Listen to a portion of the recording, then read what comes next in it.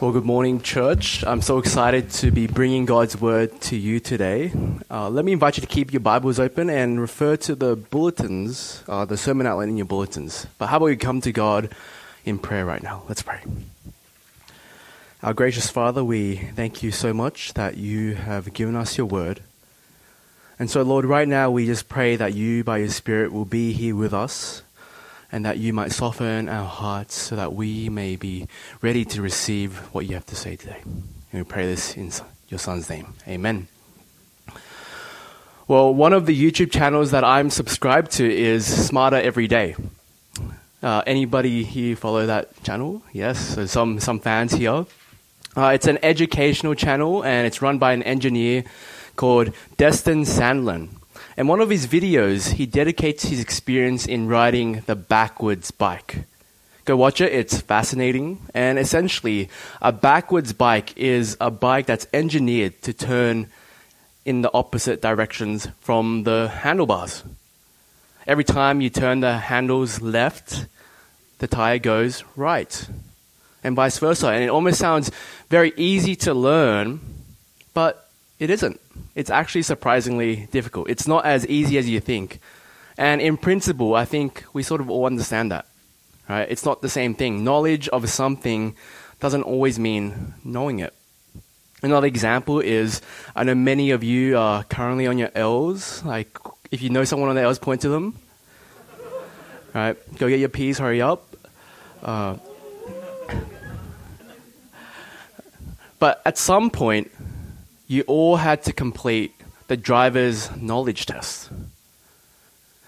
And you know, like, you would have to have gotten 100% in that driver's knowledge test, but you know what? You and I know the first time you sat in the car, all that knowledge went out the window. Knowledge does not always mean understanding. Knowledge doesn't always mean knowing. You can understand, you can have a knowledge and understanding of riding a bike, of driving, but you can't truly know it until you experience it, until you really get into it. And we see that in our chapter today. Knowledge of Jesus or knowing about Jesus doesn't really mean truly knowing him. Knowledge of Jesus or knowledge about Jesus or even relation to Jesus himself doesn't mean truly knowing him. And so what we see in our chapter today is that you could know Jesus but still be spiritually blind. We see that in all the stories. With completely different people, all who are related, have some sort of knowledge of Jesus, who serve with him, but they are all spiritually blinded to who he truly is. And so in all this, we see that hearts of many are so hardened and are so prone to spiritual blindness as God himself walks among them before their very eyes. And what I want to suggest to you is that knowing Jesus means to have a knowledge and an understanding that penetrates your heart. And so the context is that Jesus is moving away from Capernaum. He's moving away from Capernaum and he's going to his hometown, Nazareth. He's going to Nazareth along with his disciples, and we're not sure why, or we're not told why Jesus chose to go to Nazareth back right now. But it's possibly because he wanted to spend time with his family. It's possible that he wants to minister to the people he loves right now. You know, it's sort of the equivalent of people who live in the North Shore and they're venturing out all the way west to Rudy Hill. You see, Jesus, he is from Rudy Hill. And now, right now, he's going to go back to Nazareth, go back to the west, and he's going to minister to them. So 3 points for today, it's in your outlines. The dismissive skepticism by Jesus' hometown, the disregard shown by King Herod, and the disciples' spiritual blindness. Follow along with me. Let's have a look at the first point. The dismissive skepticism. And what you'll discover here is nothing new.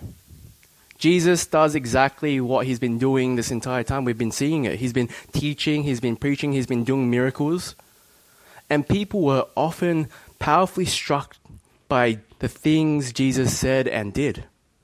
And this was the case in Nazareth. The people freely acknowledge what Jesus has done. Right? His teaching was amazing. Have a look at verse 2. Right?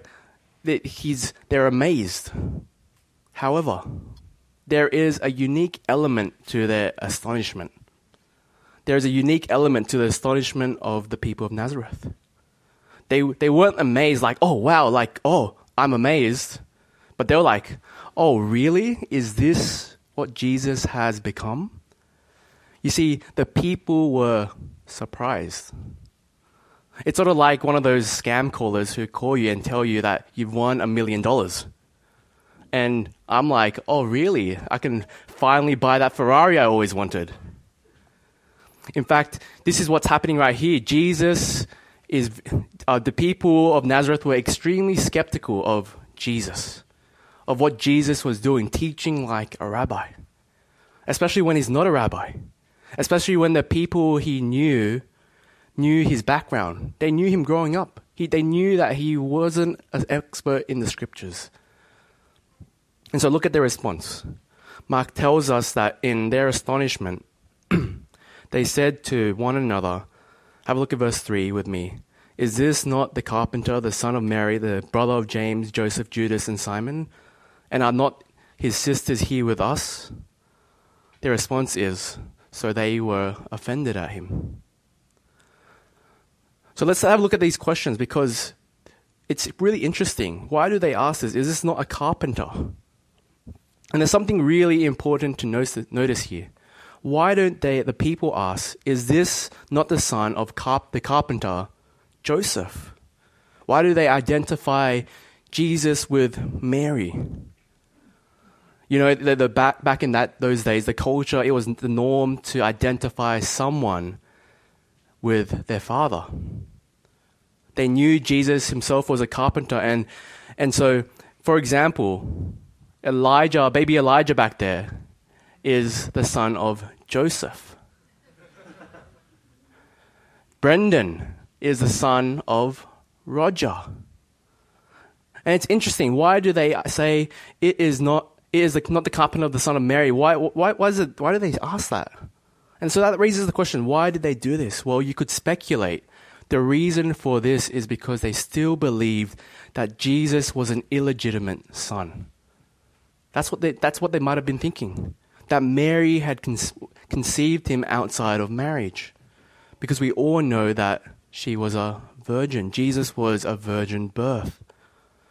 And I can imagine them saying, isn't he that carpenter, that son of Mary? Oh, we know that family.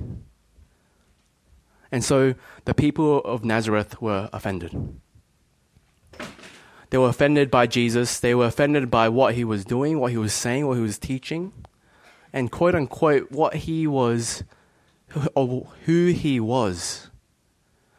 The people were offended about who he was. They were offended, and that's what the text says. And the people of Nazareth, they rejected him.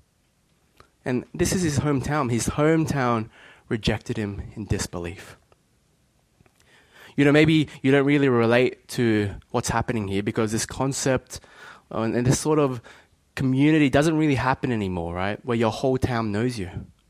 And you know, I grew up in Bankstown, and none of the Habibis there ever knew me by name, let alone what I did for work or the name of my mother or my father. But I imagine it's sort of like when I'm walking down Bankstown and I run into someone. I know you guys know what that's like. You run into someone, an old friend, right? And you do this thing where you catch up and you're like, how are you going? What are you doing in your life right now? And for me, you should see the look on these my friends' faces. You should see their faces because when I tell them I want to be a pastor of a church, you should see their faces because it's hilarious. It's like right on their face, they're saying they cannot believe that that's what I want to do in my life. In fact, it almost seems like they cannot wait to say, how on earth did Tom, this guy, how did he end up wanting to be a minister? And it's because it's these very people who have known me and all the ungodly things that I was doing when I was growing up. And of course, Jesus never engaged in ungodliness.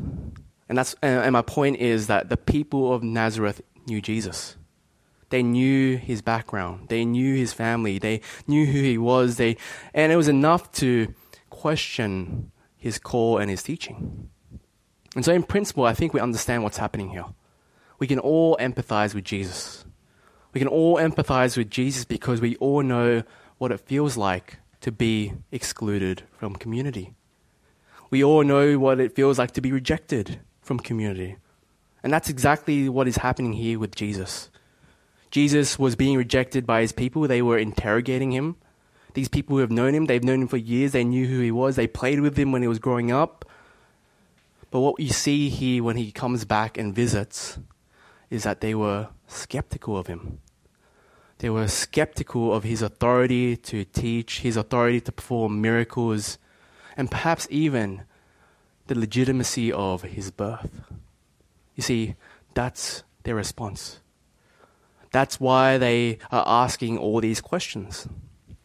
And notice, even the neighbors and the family members who he has known his whole life, what do? They reject him. They dismiss him. They reject Jesus as his teachers. They ask a bunch of questions, and they dismiss Jesus. But look at how Jesus responds in verse 4. Have a look with me. A prophet is not without honor except in his own town, among his relatives, and in his own home. Now, what on earth does that mean? It's a bit confusing, isn't it? But let's reword it. So in other words, a prophet is with honor everywhere but his hometown, with everyone but his own relatives. Isn't that interesting? Well, I came across this saying which I think explains his response. And listen carefully. Familiarity breeds contempt. Familiarity breeds contempt. You see, this saying means that when you have extensive knowledge of someone, when you know someone, for some reason, it leads to a loss of respect for them. Put even more simply, the more you know someone, the more reasons to be skeptical of them. Familiarity breeds contempt.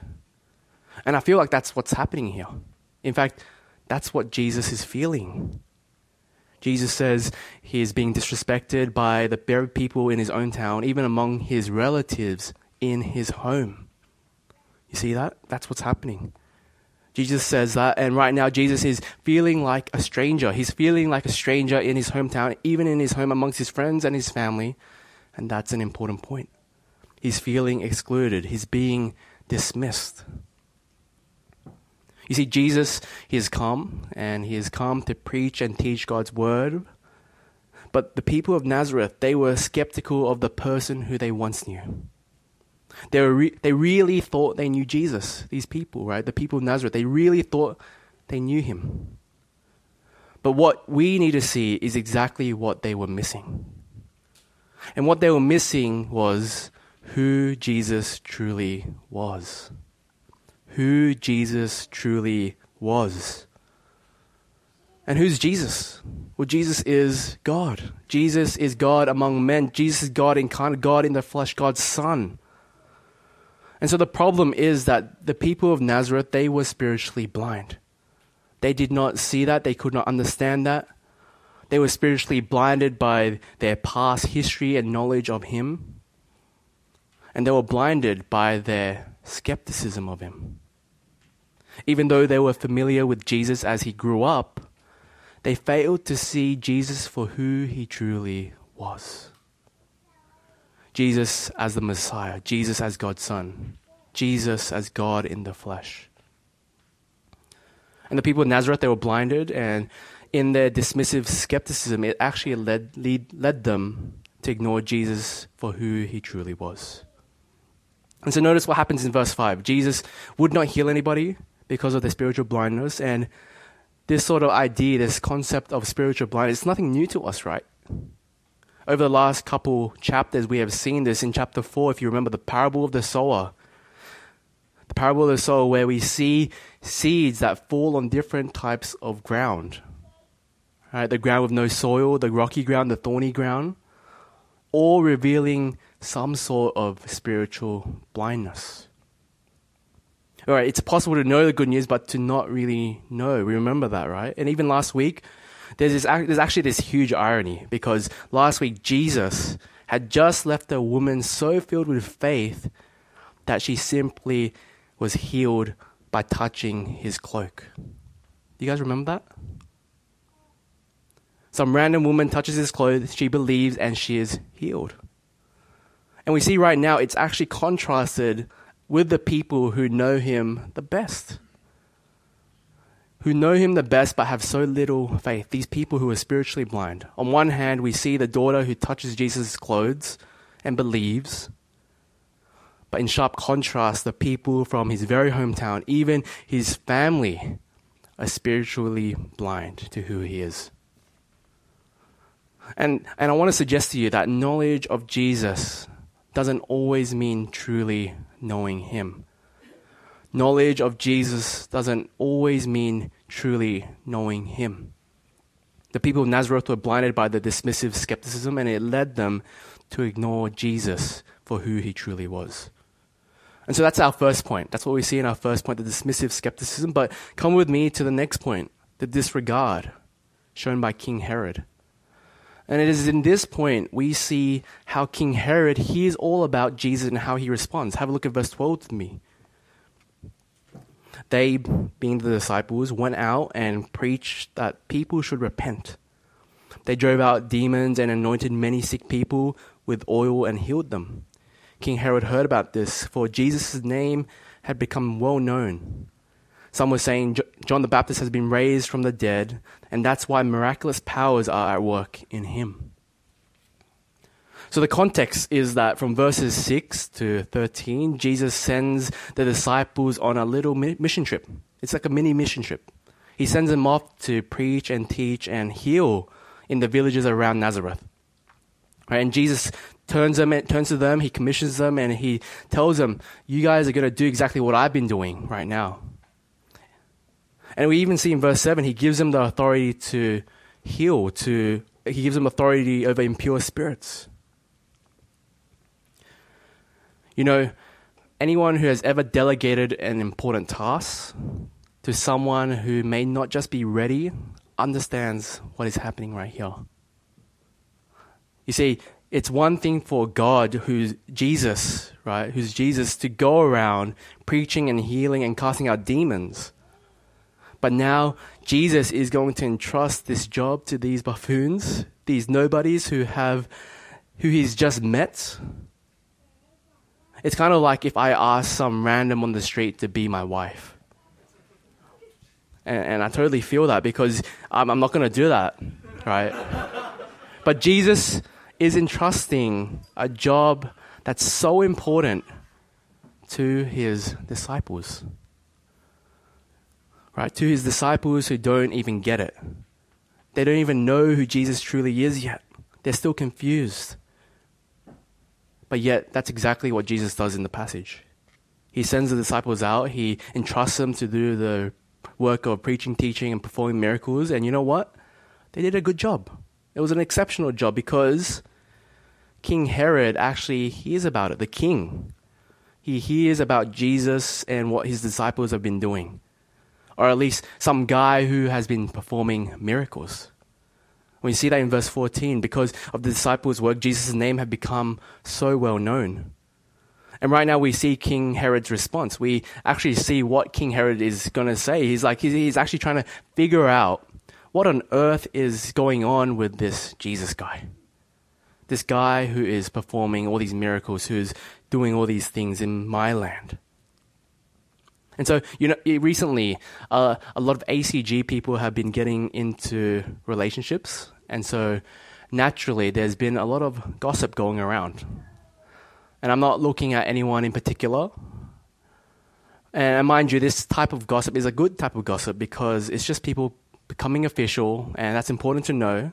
But I remember there was this one particular week where I heard about 3 different couples becoming official.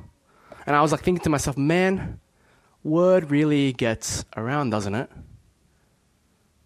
And so just think of this. Think of this, but on steroids. And it's about a guy who's healing and casting out demons and raising dead people from death to life and teaching the word of God. Because King Herod heard all the hot goss in Nazareth. King Herod heard all the hot goss in Nazareth, and he's wondering what's going on with this Jesus guy. And what's the first thing we often do when we hear gossip? Well, we research. We go on someone's Facebook profile and stalk them. We do research and we want to know more, right? And so that's what happens here. Let's imagine and get in the mind of King Herod, and you see King Herod, he's the first one. Oh man, this Jesus guy, he must be John the Baptist. John the Baptist, yes, that's it. He's come from the dead. It must be him. Have a look at verse 16. But when Herod heard this, he said, John the Baptist, John who I have beheaded, has been raised from the dead. You see, he actually does his research in verse 14 onwards. He heard what other people have said. Some said it was John the Baptist, others reported it was Elijah, and still others said it must be a prophet. It's one of those prophets from a long, long time ago. And so after the research, Herod concludes it must be John the Baptist. It's pretty clear to him. And so from verse 17 onwards, we see this recount of how John the Baptist was martyred. We see a recount of how John the Baptist died.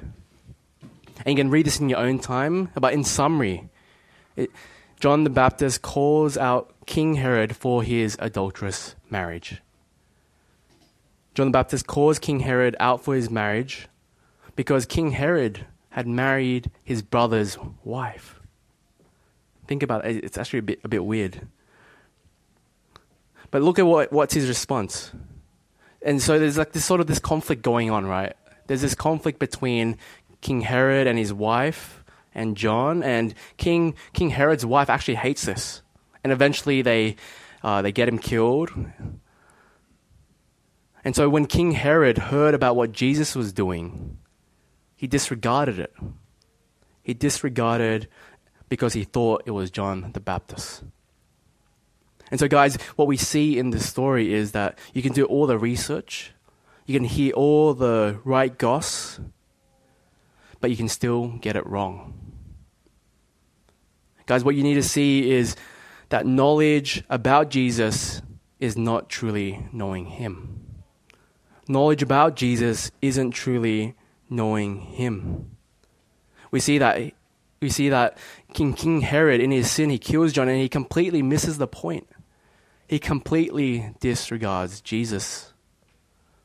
And so that's what we see in the first 2 points. You can live with someone and not know a single thing about them.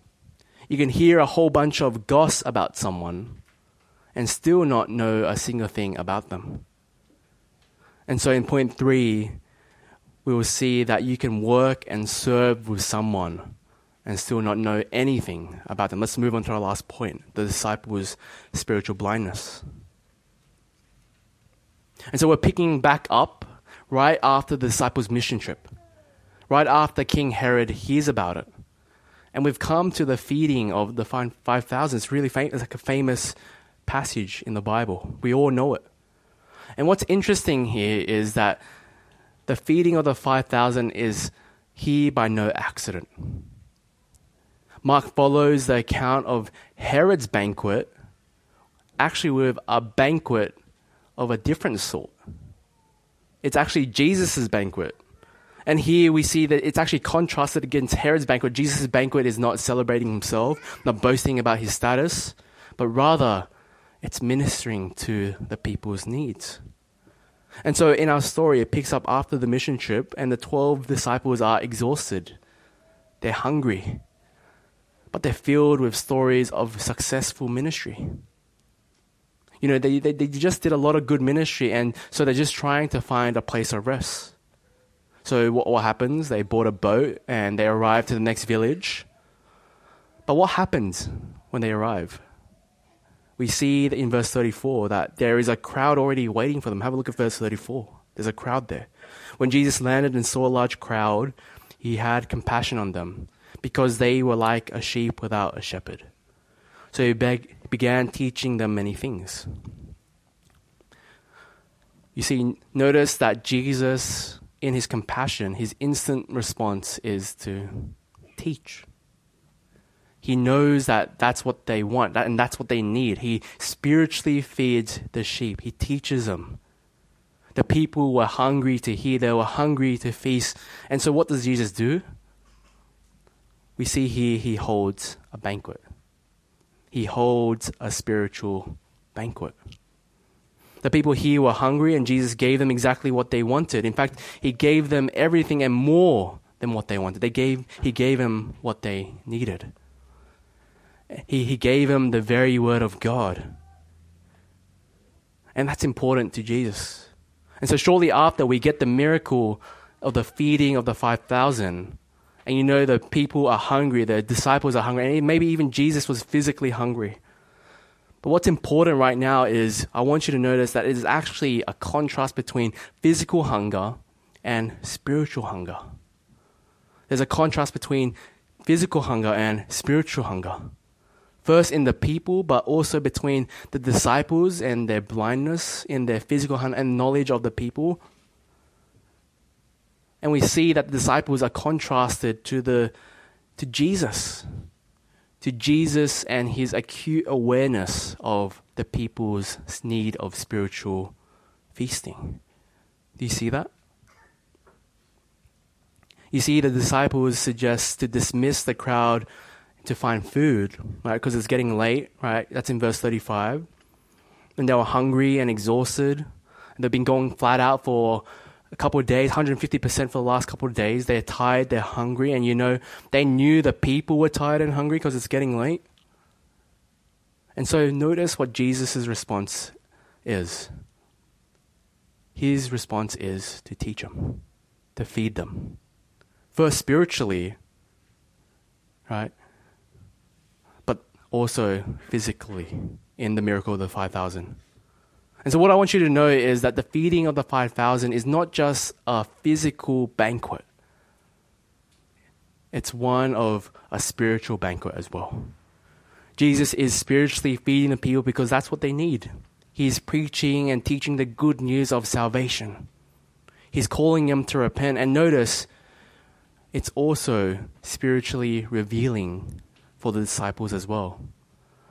Notice that it's spiritually revealing for the disciples as well. Mark makes that a consistent point throughout his book. The disciples did not truly understand who Jesus is and what he has come to do. The disciples are spiritually blind, and we see it in how they respond and how they act and how they speak. And you can read it for yourselves. They show their ignorance. They actually show their spiritual blindness here. And it's so interesting, right? Because the disciples, they know of Jesus. They serve alongside with him. They spend time with him. But yet, they do not truly know who he is. And so the point is emphasized later on. Have a look at verse 51 and 52 when Jesus walks on water. Verse 51 and 52. Then Jesus climbed into the boat with them, and the wind died down. They were completely amazed, for they had not understood about the loaves. Their hearts were hardened. What we see here is Mark ties together the feeding of the 5,000, the feeding of loaves to Jesus, and concludes that the disciples have completely missed the point. The disciples had completely missed the point, something that they should have grasped. They didn't understand, their hearts were hardened, and they did not understand who Jesus was truly. Simply put, they should have understood that they were with the person of God who was in the flesh. They should have known. Who else could have fed the thousands and thousands of people with only a few loaves and some fish? Who else could perform miracles? Who else could raise someone from death to life? As if that wasn't convincing enough. But instead, what we see here is that instead of seeing the presence of God, the disciples missed it. Instead, they saw the presence of a liberator that would free them from the oppression of Rome, someone who would free them from Roman rule. And so the point is that they didn't understand. The disciples' hearts, they were hardened. They didn't understand. The disciples were spiritually blind. And so I want to suggest that that's the same with you and I. It's the same with you and I. The problem of our hearts. Our hearts are hard and stony. We do not obey God. We don't want to understand.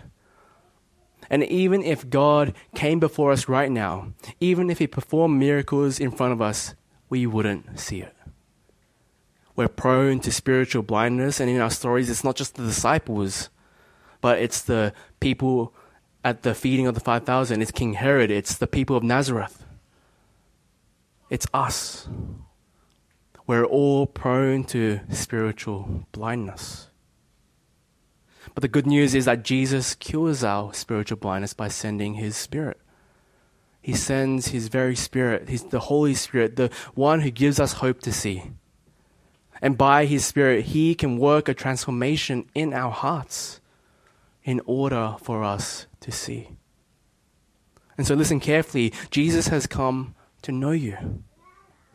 Jesus has come to know you. Do you see that in our passage? He knows that we can't see on our own. He knows our deepest need. He knows that our hearts need the most attention. And so He displays His care and compassion through the provision of His Holy Spirit in the softening of our hearts. But ultimately, Jesus has come to know you. And so really the right response comes in the end of the chapter in verses 53 to 56. Have a look with me.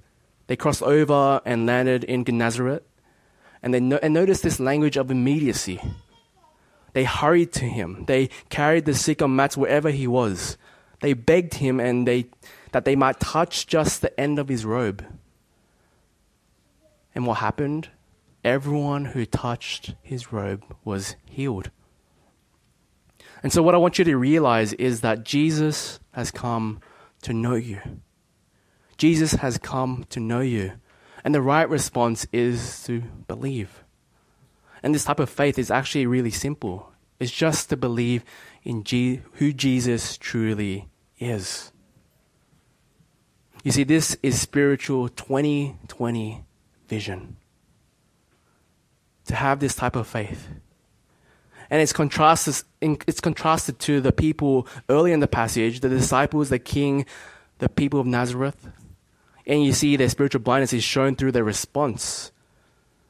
And we have seen it throughout our chapter, but right now we see people who have faith in Jesus.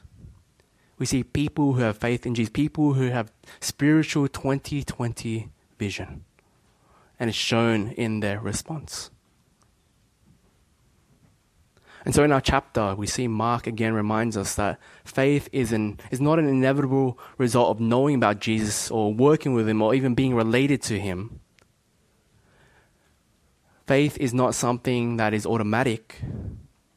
But what we see here is faith is very intentional. Faith comes about very intentionally. What we see here is Jesus is the one who comes to know us first. And the right response is that we ought to personally respond in trusting Him. That's what we see. That's the point. Jesus has taken the initiative to know you. You can truly know Him today. You don't have to know Him conceptually. You don't have to know all there is to know about Him. You don't need to see all the miracles. You don't need to work for Him or serve with Him. You don't need to do all these things to know Him. Because Jesus has taken the initiative to know you today. How will you respond?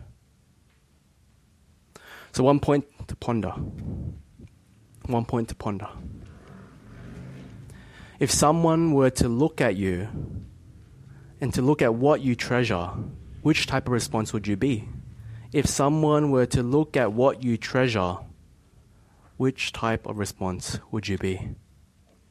Would you be a person who is investigating Jesus, right? Or who has investigated Jesus and thinks they know Him? All right, that's the first one. Are you a person who wants to investigate Jesus and thinks He knows Him? The second is a Christian who has grown up in the church and is familiar with Jesus. Maybe that's your response. A Christian who has grown up in church and is familiar with Jesus. And the last response is, are you a Christian who serves a lot? Are you a Christian who serves a lot? Which type of response are you? Because these three responses are in our passage.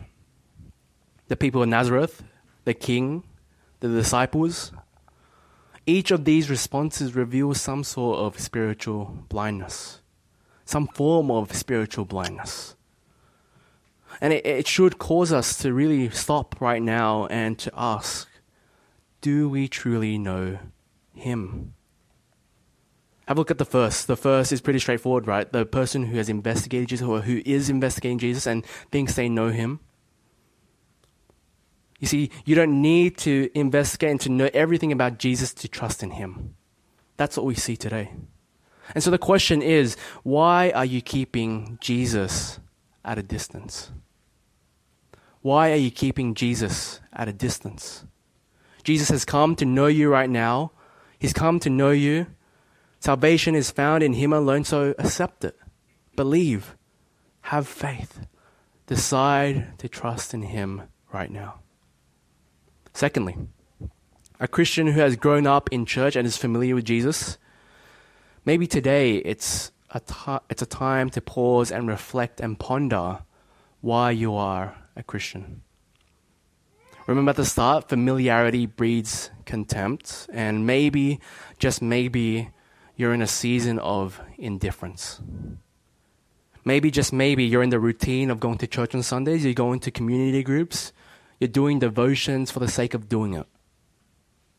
Maybe it's time to ask, do you truly know him? And lastly, connected to the second point, a Christian who serves a lot at church. And as I look around, I see many who serve here at Grace Point. I don't know about you, but I feel like this is the category I'm in. And the danger is that we fall into the trap of thinking that doing ministry or even serving ministry means knowing Jesus. And that's not to say serving is not important, but we can easily confuse our motivations. And the danger is that we equate serving in ministry as knowing him intimately.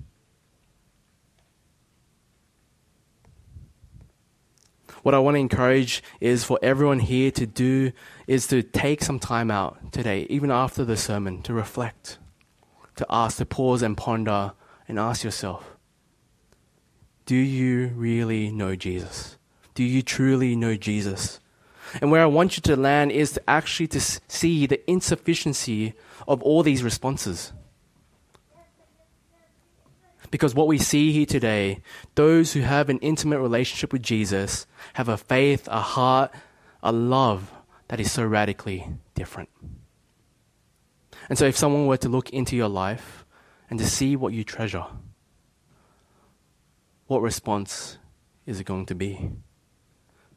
Because whatever it is, the good news is that Jesus has come to know you today. Let's pray. Father, we thank you so much that you take the initiative to come to know us. And Father, I want to pray for all of us who are here right now, for those who are struggling to know you, to see you, even for those who have known you for a long time.